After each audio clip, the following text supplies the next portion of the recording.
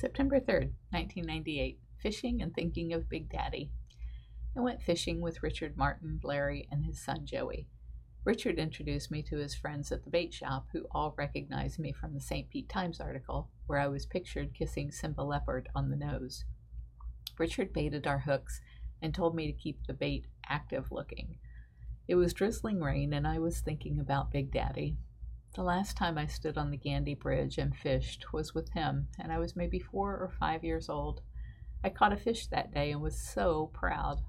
All the other men on the dock congratulated this little kid for reeling in such a big fish, and my grandfather just beamed. I thought back to our 5 a.m. fishing expeditions on Lake Keystone when I was 9 or so.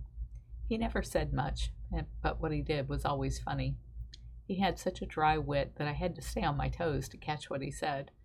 I knew he loved me, and I cry even now thinking about it. I told him I loved him, but not near enough. He died last November after struggling since the previous August with brain cancer. I can't even think about him without bursting into tears. I was glad it was raining and that Richard Martin wouldn't notice me crying on the bridge. I felt a pull on the line and gave the pole to Richard to reel it in. It was a pretty little trout, and he put it in the bait bucket until we all agreed to set it free. I was glad he wanted to do that.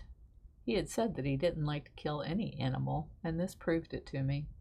Why am I always looking for evidence?